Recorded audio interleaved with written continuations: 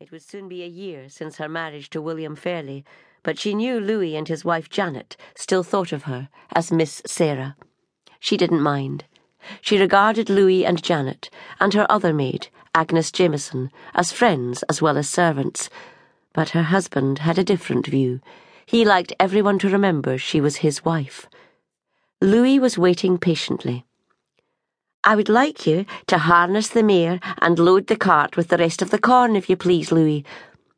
The man's eyebrows rose in surprise. Miss Sarah usually drove the pony and trap to the village these days, and she always harnessed it herself.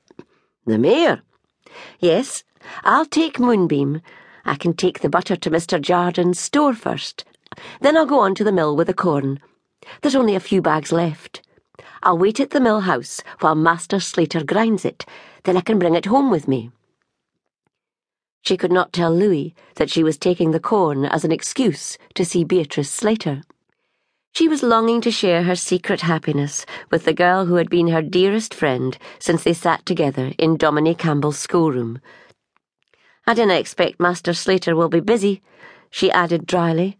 "Old Mr. Miller told Father his mill would have closed long ago if it hadn't been for one or two loyal customers like ourselves." "Aye, I expect he roused the day Slater became his son-in-law," Louis agreed with feeling. "But Master Fairlie said you weren't to take corn to the mill any more," he added uneasily. Sarah tossed her head in mild exasperation, but a mischievous smile curved her mouth. "You know I've been going to the mill since I could toddle, Louis." "Aye, but the master doesn't like Slater." "Well, Master Fairlie went to Lanark on the early train. I shall be home long before he returns.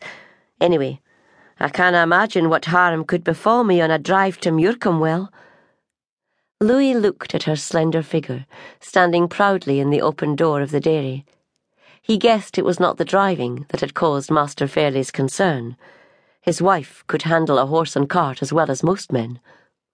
But Miss Sarah was a handsome young woman with her sparkling brown eyes and glowing cheeks, and the coil of her dark hair peeping out from the frill of a snowy cap. This morning she had a sort of inner radiance which added to her beauty. The pensive shadows which had haunted her brown eyes through most of her girlhood had disappeared. "The master said I was to tak the corn to the mill mysel," Louis persisted. "I know you have more than enough to do, Louis, with the ploughing to finish and the oats to sow, as well as all the manure to be carted frae the midden before the turnips can be drilled." "Aye, there's a lot to be done," Louis agreed anxiously, "especially now Master Logan has to go to Strathtod every day to attend to his work as the new factor for the estate. I saw him riding across the glen early this morning." "Yes, we shall certainly miss my father's help, whether he has a lame leg or no," Sarah agreed. "But I'm grateful to Mr. Bradshaw for offering him a chance to use his knowledge. He thought he'd never be able to earn his daily bread again after the accident with the stallion, just because he can't follow the plough and do the work he's used to doing. Now he earns more than his bread, though I'm sure he would still choose to work in the fields if he could."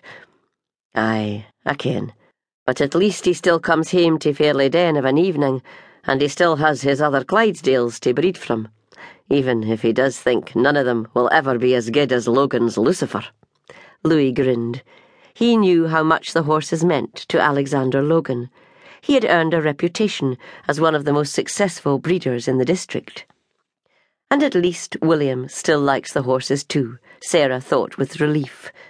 She would never admit that her husband's waning interest in the daily running of Fairlyden disappointed her.